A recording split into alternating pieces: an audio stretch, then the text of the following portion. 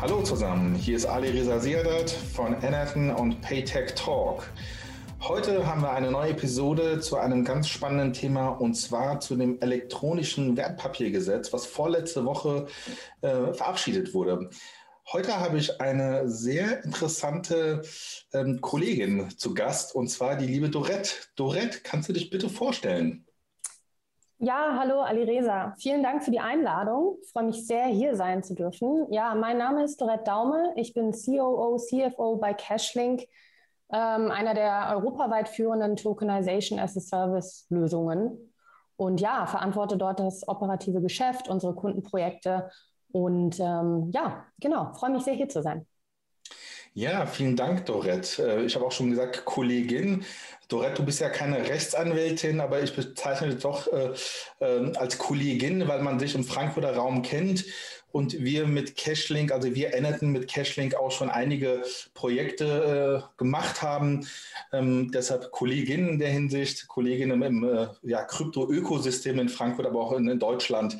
Für diejenigen, die Cashlink noch nicht kennen, kannst du noch ein bisschen was zu Cashlink erzählen? Was macht ihr? Wo kommt ihr her? Wo geht's hin? Was habt ihr mit Tokenisierung zu tun? Ja, natürlich. Und genau, Kollegin auf dem Level, dass wir schon einige Dinge gemeinsam gemacht haben. Super spannende. Ja, was machen wir bei Cashlink? Wir sind ein Fintech-Startup in Frankfurt und eine der führenden Tokenization as a Service-Lösungen in Europa. Wir haben eine modulare technologische Infrastruktur gebaut, mit der wir unseren Kundinnen ermöglichen, rechtskonform digitale Wertpapiere auszugeben und zu verwalten. Ja, im Vergleich zum klassischen Wertpapier schaffen wir also tokenisierte Finanzinstrumente und haben damit ein ganz neues Feld ja, hier ermöglicht. Unsere Kunden sind Banken und Investmentplattformen, die eben in diesem neuen Markt ja, aktiv werden wollen oder aktiv sind. Renommierte Unternehmen wie zum Beispiel das Bankhaus Scheich haben schon erfolgreich mit uns Wertpapiere auf die Blockchain gebracht. Und genau, in dem Umfeld haben wir auch schon gemeinsam Projekte angeschaut, Alisa. Ja, spannend. Also, wenn ich jetzt ein KMU oder ein Startup wäre und ich würde gerne Geld einnehmen und das über eine Anleihe und über ein Instrument, was tokenisiert ist, würde ich dann zu meiner Hausbank gehen, zu einer Bank gehen und dann zu euch kommen, oder kann ich direkt zu euch kommen und ihr könnt das Projekt begleiten? Wie funktioniert das? Das können wir sogar beides machen. Also wenn deine Hausbank als KMU dazu bereit ist, sich diesen neuen Produkttypen zu öffnen und die technologische Infrastruktur über uns zu nutzen, können wir das sogar über die Bank ja, wickeln. Aber das KMU kann auch gerne zu uns kommen. Dann können wir entweder ihn an einen unserer Partner sehr gut vermitteln, die da auch schon sehr, sehr viel Erfahrung haben in der Platzierung. Genauso können wir aber auch mit dem Kunden eine eigene Plattform aufbauen, worüber das tokenisierte Wertpapier vertrieben werden kann. Also insofern bieten wir eigentlich alle Möglichkeiten der Kapitalaufnahme über die tokenisierte Finanzmarktinfrastruktur. Okay, spannend. Du sagtest gerade, ihr könnt es auch mit Partnern machen. Dann, ja, für diejenigen, die es nicht kennen, ich habe es ja schon öfters gesehen, es ist quasi, ihr bietet ein Ökosystem für die Tokenisierung an. Und da kann man jetzt nicht nur mit einem Partner, sei es eine Bank oder ein Haftungsdach, zusammenarbeiten, sondern ihr bietet ja auch das Thema KYC, Geldwäscheprüfung, aber auch sonstige Themen, die man braucht, um seine Tokenisierung wirklich von der Strategie bis zum Launch durchzuführen. Absolut. Wir haben ein sehr großes Partnernetzwerk in dem Bereich aufgebaut, von Vertrieb angefangen, also sehr erfolgreiche Investmentplattformen, die Anlegerbasis haben, über Anwaltskanzleien, wo auch ihr ja mit dabei seid, die rechtliche Seite sehr gut betreuen können, über Haftungsdach, wie von dir richtig erwähnt, für Anlagevermittlung, aber dann auch die Verwahrung der tokenisierten Finanzinstrumente, die ja Wertpapiere sui generis sind. Also insofern wirklich all in one können wir hier eine Lösung bieten, nehmen dabei den Kunden auch an die Hand und strukturieren für ihn die Transaktion oder das Projekt durch, holen die richtigen Partner mit an Bord, sodass der Kunde da jetzt nicht groß anfangen muss zu suchen, sondern ja, wir fungieren da in der Mitte und kümmern uns natürlich dann auch um unser Herzstück, die Tokenisierung, dieses Aufsetzen der Smart Contract Infrastruktur und dann die Ausgabe und das alles eben über unsere sehr nutzerfreundliche Software. Okay, ja, sehr schön. Also genau aus dem Grund bin ich auch froh, dass du heute dabei bist in unserem Talk. Weil ich als Jurist, ich kann zwar juristisch ein bisschen erläutern, was die gesetzliche Grundlage ist und was man aufsichtsrechtlich beachten muss und wie man vielleicht die Dokumentation ordentlich macht, aber wie das technisch funktioniert und wie man das wirklich vollumfänglich macht, so dass es nicht nur auf dem Papier funktioniert, sondern auch am Ende auch in der Praxis. Ich glaube, da bist du, Dorette, und seid ihr, Cashlink, dann auch schon die richtigen Experten. Und deshalb freue ich mich, dass du heute da bist, weil ich möchte gerne mit dir über das vorletzte Woche vom Gesetzgeber in Deutschland verabschiedete Gesetz zur Einführung von elektronischen Wertpapieren sprechen. Das hat ja auch einen großen Einfluss auf die Tokenisierung von Instrumenten, von Rechten. Denn für diejenigen, die sich mit diesem Gesetz noch überhaupt nicht auseinandergesetzt haben, ich selbst war schon bei der Schöpfung, bei der ersten Anhörung, das war, glaube ich, der 17.05.2017, wenn ich mich nicht irre, beim Bundestag dabei. Damals hat man sich noch die Frage gestellt, wie kann man Rechtssicherheit schaffen für die Tokenisierung, weil das große Problem, was es gab oder was es bis vor kurzem noch gab und noch gibt in einigen Bereichen, ist, dass wenn man ein Recht tokenisiert, sprich von der Papierform auf die Blockchain packt, dass man da keine Rechtssicherheit hat, weil der sogenannte Gutglaubenserwerb nicht möglich ist. Den Gutglaubensschutz hat man bis dato immer nur gehabt mit der Urkunde und diese Urkunde, dieses papierhafte Dokument, was sehr veraltet ist, weil es in anderen Ländern wie England und Luxemburg auch die digitalisierte Form der Emission von Anleihen gibt, ersetzt werden sollte. Und zwar so ersetzt werden, dass man Rechtssicherheit hat. Und da hat man sich damals gedacht, man kann doch eine Art Register einführen und dieses Register, was man einführt, ist allerdings riskant, weil wer führt denn dieses Register? Wer stellt sicher, dass die Transaktionen, die auf dem Register durchgeführt werden, dass sie auch am Ende des Tages auch so stimmen und ob das auch alles funktioniert? Wer haftet dafür? Und dann wurde damals der Register Gatekeeper genannt und dann aus dem Gatekeeper wurde ein Registerführer. Und jetzt hat man tatsächlich mit dem Gesetz zwei Registerführer. Einmal den zentralen Registerführer für elektronische Wertpapiere und dann einmal den dezentralen Registerführer für Kryptowertpapiere. Für diejenigen, die sich jetzt fragen, was ist denn das? Was kann man sich darunter vorstellen? Es gibt eine ganz tolle Veröffentlichung von der Börse Stuttgart von Kolleginnen, mit denen wir sehr eng zusammengearbeitet haben, Dorette. Schöne Grüße an Caro und Annika. Da wird das alles rechtlich und technisch erläutert. Aber um es zusammenzufassen, das Krypto-Wertpapier ist ein Kryptowert, was im Register eingetragen wird und damit handelbar ist im nicht geregelten Markt. Und im Gegensatz dazu ist das elektronische Wertpapier ein Wertpapier, das nicht mehr in einer Urkundenform ist, sondern auf der Blockchain oder auf einer anderen Technologie gehandelt werden kann und von einem zentralen Registerführer geführt wird. Zu den Unterscheidungen, wer der zentrale Registerführer ist und wer der dezentrale Registerführer ist und was das elektronische Wertpapier ist und was das Kryptowertpapier ist, kommen wir gleich noch. Aber die erste Frage an dich, Dorette, wie würdest du das sehen, dieses neue Gesetz, was wir jetzt haben? Ist es für den deutschen Standort und für die Tokenisierungsindustrie ein Vorteil oder ein Nachteil? Das ist eine sehr gute Erläuterung erstmal, Alireza. Danke dafür und genau auch danke an Annika und Caroline für das tolle Paper. Und ja, zu deiner Frage. Ich würde sagen, auf jeden Fall positiv. Also es ist zwar vielleicht noch nicht da, wo man sagt, oh, da ist es jetzt im perfekten Stadium und damit kann man arbeiten, also weil noch wirklich auch viele Fragen und Details noch nicht ausgereift sind oder fertig definiert. Ich meine, man kennt es ja auch aus dem Kryptoverwahrgeschäft, das eingeführt wurde. Da haben sich später Dinge noch geklärt, aber auf jeden Fall ein Schritt in die richtige Richtung und ganz dringend nötig, den Wirtschaftsstandort Deutschland und unsere Krypto-Wertpapier- oder Kryptowertebasis zu stärken, weil wie du auch schon sagtest, Alireza, bietet dieses Gesetz oder misst den dann neuen Wertpapieren sehr viel mehr rechtliche Sicherheit bei. Und rechtliche Sicherheit schafft Vertrauen und Vertrauen schafft dann wiederum auch Annahme durch die breite Masse, wenn ich sie mal so nennen darf. Und das ist ganz, ganz klar ein Vorteil, zumal wir auch schon in Gesprächen, die wir ja auch führen im Markt, merken, es besteht auf jeden Fall Interesse daran, gerade auch von vielleicht regulierten Einheiten, über dieses Vehikel dann auch in den Blockchain-Markt, Blockchain-Wertpapiere oder wie man immer auch sie nennen möchte, aber da eben einen Schritt reinzuwagen. Also insofern klar positiv. Mit Einschränkungen der Zeit noch, aber positiv. Ja, also du hast ja jetzt schon angesprochen, also ich sehe auch, dass es vorteilhaft ist für den Markt. Vielleicht noch 2 Erläuterungen zu dem Gesetz. Im ersten Schritt wird damit nur die Emission von sogenannten tokenisierten Inhaberschuldverschreibungen ermöglicht.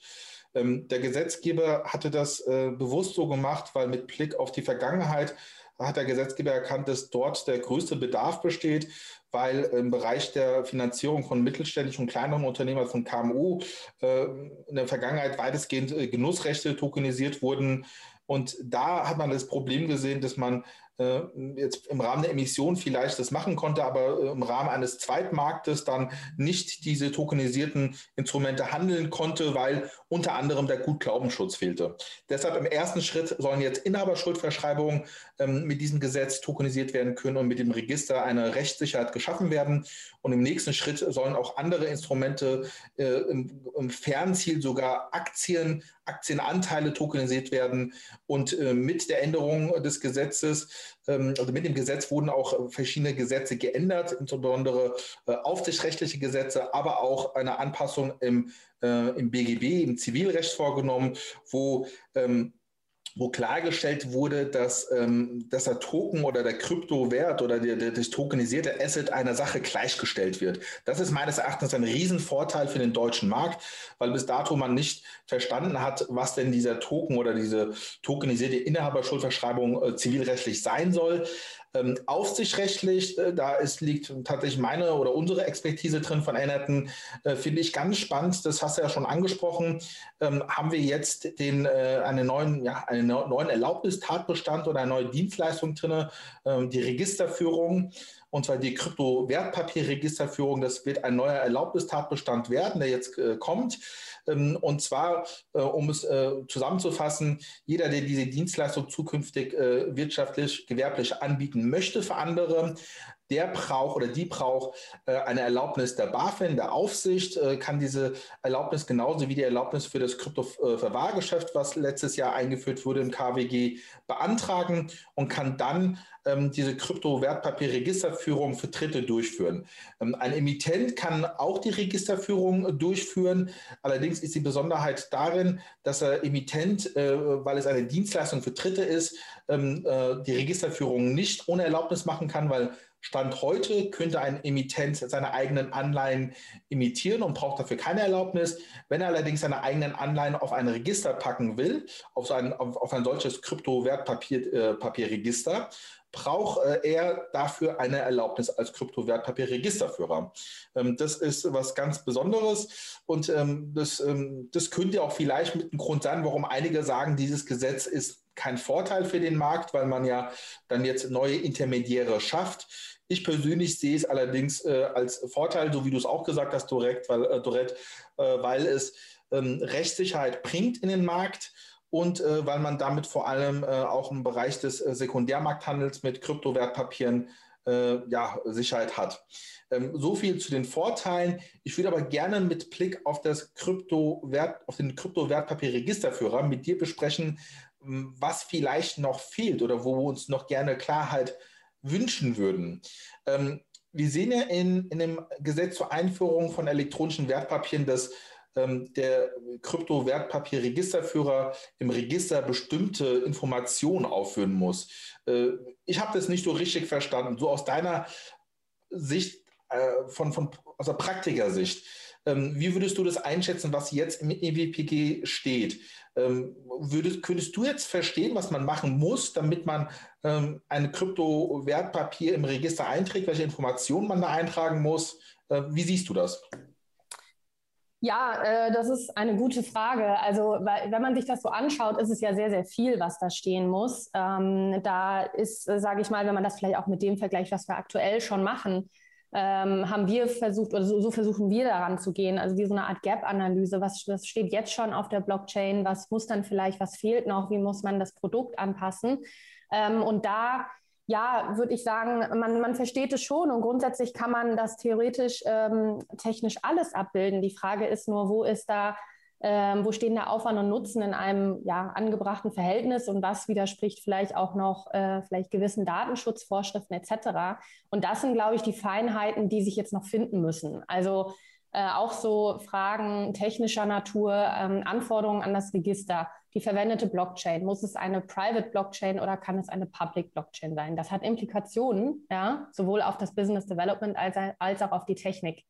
Genauso, wie hoch muss der Dezentralitätsgrad sein? Du hast ja schon gefragt, dezentral versus zentral.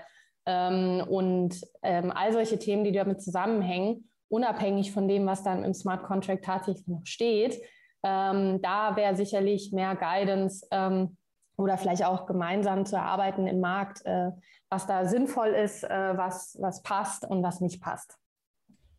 Ja, genau. Ich habe ja jetzt zum einen das Thema angesprochen mit, was muss der Registerführer überhaupt in dieses Register eintragen? Also welche Informationen sind das?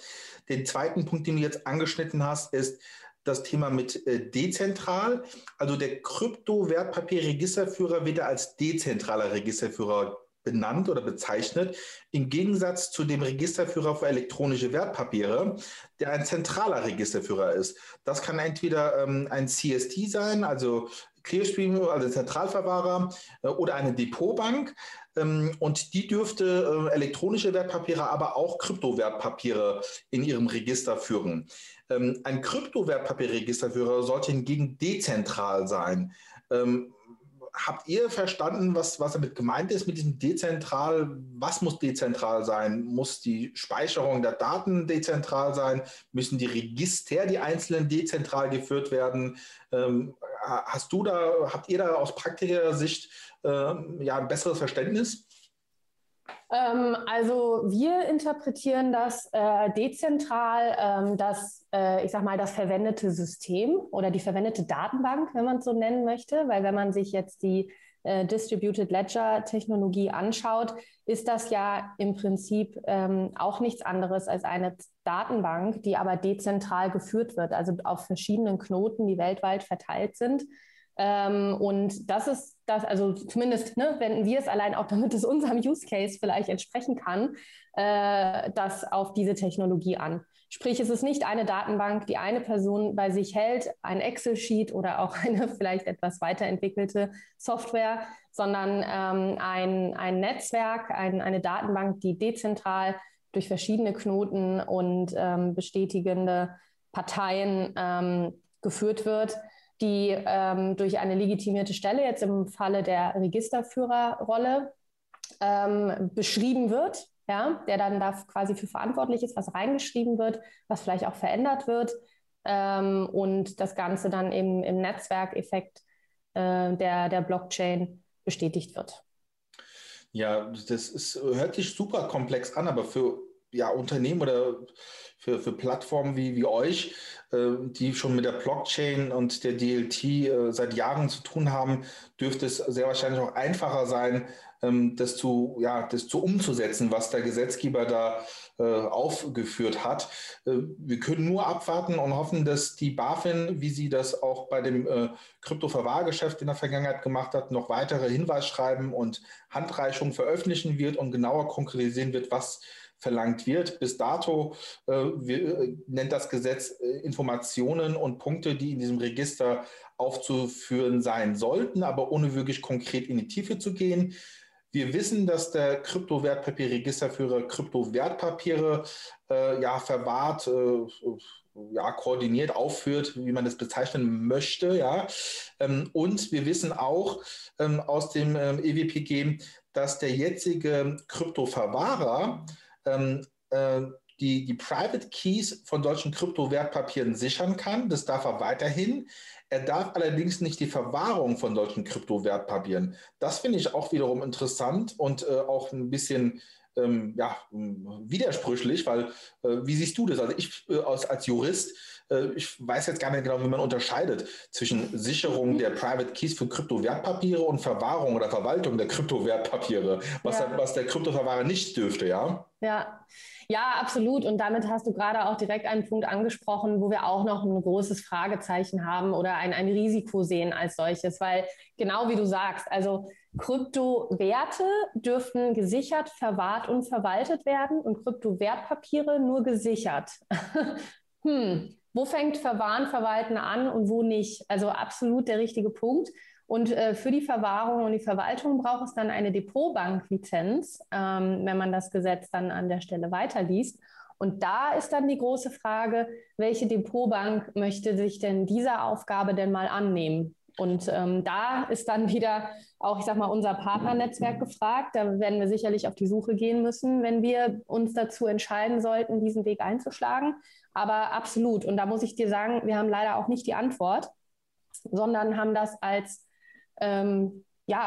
Risiko erkannt als solches und hoffen, dass es vielleicht an dieser Stelle eine Klarstellung durch die BaFin oder den Gesetzgeber nochmal geben wird. Weil so ist es noch unklar. Ja, genau. Also ich sehe das ganz genauso. Es gibt zwar von der BaFin schon Handreichungen zum Kryptoverwahrgeschäft und da wird auch erläutert, aber auf einer sehr granularen Ebene, was Sicherung im Gegensatz zur Verwahrung ist. Aber diese Tätigkeiten gehen insbesondere bei den derzeitigen Wallet-Anbietern und Kryptoverwahrern ineinander über, sodass man gar nicht mal abgrenzen kann, was ist. Das heißt, in der Theorie könnte man es vielleicht noch beschreiben, aber in der Praxis sehe ich es tatsächlich als extrem komplex an und dass man da dann die Überblick noch behält, das ist schon anspruchsvoll. Ja. Das, was du angesprochen hast, ja, eine Depotbank könnte beides, also eine Depotbank darf klassische Wertpapiere verwahren und verwalten und zukünftig auch Kryptowertpapiere. Aber wie du es zu Recht sagst, das beobachte ich auch aus meiner eigenen Beratungspraxis. Ich kenne keine deutsche Depotbank, die jetzt schon Kryptowerte verwahren und sichern könnte, geschweige denn zukünftig Kryptowertpapiere. Normalerweise ist es so, dass Depotbanken dann tatsächlich selbst, auch wenn sie eine Erlaubnis haben, auf einen Kryptoverwahrer wie zum Beispiel Tengeni zurückgreifen und dann über Auslagerungsverträge dann das ganze technische Setup und die technische Dienstleistung auf einen neuen Kryptoverwahrer auslagern. Ich könnte mir vorstellen, dass es zukünftig vielleicht auch erstmal so sein wird, dass man dann leider noch einen weiteren Intermediär einbauen wird, auch bei euch in einem Ökosystem, sprich man hätte einen Haftungstag, eine Bank, man hätte eine Depotbank und man hätte noch einen Kryptoverwahrer und alle zusammen würden dann sicherstellen, dass man dann auch ein Kryptowertpapier emittieren kann. Stellt ihr euch das auch so vor? Ja, genau. Also so und dann würden wir jetzt bei dem Thema Verwahrung auch nochmal die Frage vielleicht in den Raum werfen, ob vielleicht auch Selbstverwahrung möglich ist. Dann hätte man nämlich ein paar Player weniger, aber hat natürlich auch den investierenden Personen gleich sehr viel mehr Verantwortung mit übertragen, was diese Personen natürlich auch erstmal annehmen müssten. Aber genau, wenn wir jetzt mal Selbstverwahrung rausnehmen aus der Gleichung, würden wir es genau so sehen, dass es vermutlich eine Depotbank sich mit einem Kryptoverwahrer zusammentun sollte, über Outsourcing-Verträge die technische Infrastruktur durch den Kryptoverwahrer abgebildet wird und die Lizenz aber durch die Depotbank gestellt wird. Außer, und da ist mir auch noch keiner über den Weg gelaufen, dass irgendein Kryptoverwahrer sich jetzt das Depotbank-Lizenzthema vor die Brust nehmen möchte. Aber ich lasse mich überraschen, aber das sehe ich momentan noch nicht. Ja, einen Akteur habe ich jetzt gar nicht genannt, den Kryptowertpapier-Registerführer. Wenn man jetzt eine Depotbank hat, die sagt, wir machen die Registerführung mit, dann könnte man natürlich das bei der Depotbank belassen. Aber auch da vermute ich, dass keine Depotbank die Registerführung machen wird. Wie würdet ihr das zukünftig machen?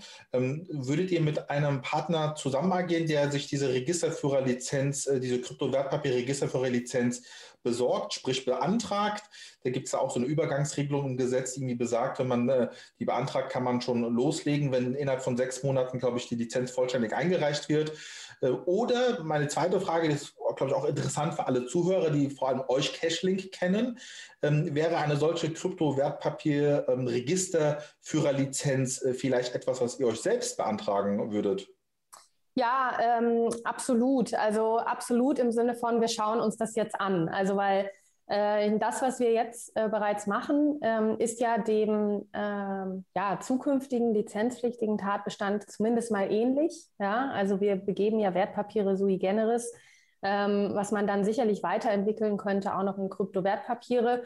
Insofern absolut. Das nächste Quartal wird davon geprägt sein, dass wir dieses Thema analysieren, durchplanen, ein Konzept draufsetzen und uns dann entscheiden werden, was da das geschickteste Vorgehen ist, entweder über einen Partner das zu machen, der vielleicht in Anführungszeichen nur eine Lizenzerweiterung benötigt und deshalb da geringere Aufwendungen hat, oder ob wir diese Lizenz uns selber besorgen werden. Absolut ist das ein ganz großes Thema für uns, jetzt für die ganz nahe Zukunft. Und wir werden uns dann da auch bald zu äußern und entscheiden. Ja, du sagst bald, das ist, glaube ich, das richtige Schlagwort. Ich habe es ja schon angedeutet. In dem Zeitpunkt, wenn das Gesetz in Kraft tritt, das ist bald, ja, gibt es ja diese Übergangsregelung, dann kann man diese Lizenz beantragen und kann schon direkt loslegen mit dem Geschäft. Normalerweise ist es so, man muss warten, bis man die Erlaubnis bekommt. Aber so ähnlich wie bei der Kryptoverwahrlizenz ist es auch hier so, dass es eine Übergangsregelung gibt, die besagt, in dem Zeitpunkt, wo das Gesetz in Kraft tritt, wenn du dann diese Lizenz beantragst und innerhalb von 6 Monaten einen vollständigen Antrag einreichst, kannst du schon loslegen. Das ist natürlich ganz spannend für diejenigen, die sagen, das würde ich jetzt gerne machen, ja. Das könnte dann auch für euch spannend sein, ja, zu sagen, ja, wir schauen uns das jetzt im nächsten Quartal noch an, ja, und dann entscheiden. Dann würde ich mal hoffen, dass ihr bald in diesen Markt mit eintritt, weil, wie du es zu Recht sagst, ihr seid ja in dieser Tokenisierungsökonomie schon ein etablierter Player und jetzt doch zusätzlich die Informationspflichten und die aufsichtsrechtlichen Pflichten eines Registerführers zu machen, vermute ich mal, wäre bei euch ein Add-on, den ihr zumindest technisch leicht umsetzen könntet. Ja? Ja, genau, technisch. Und da muss man halt auch schauen, ich meine, du hast ja am Anfang auch gesagt, wie der Markt sich entwickelt, wie das angenommen wird. Gibt es dann Unternehmen, die das machen möchten, oder bleiben sie lieber bei dem Wertpapier sui generis? Also da muss man auch ein bisschen schauen, wo geht der Markt hin? Ja, genau.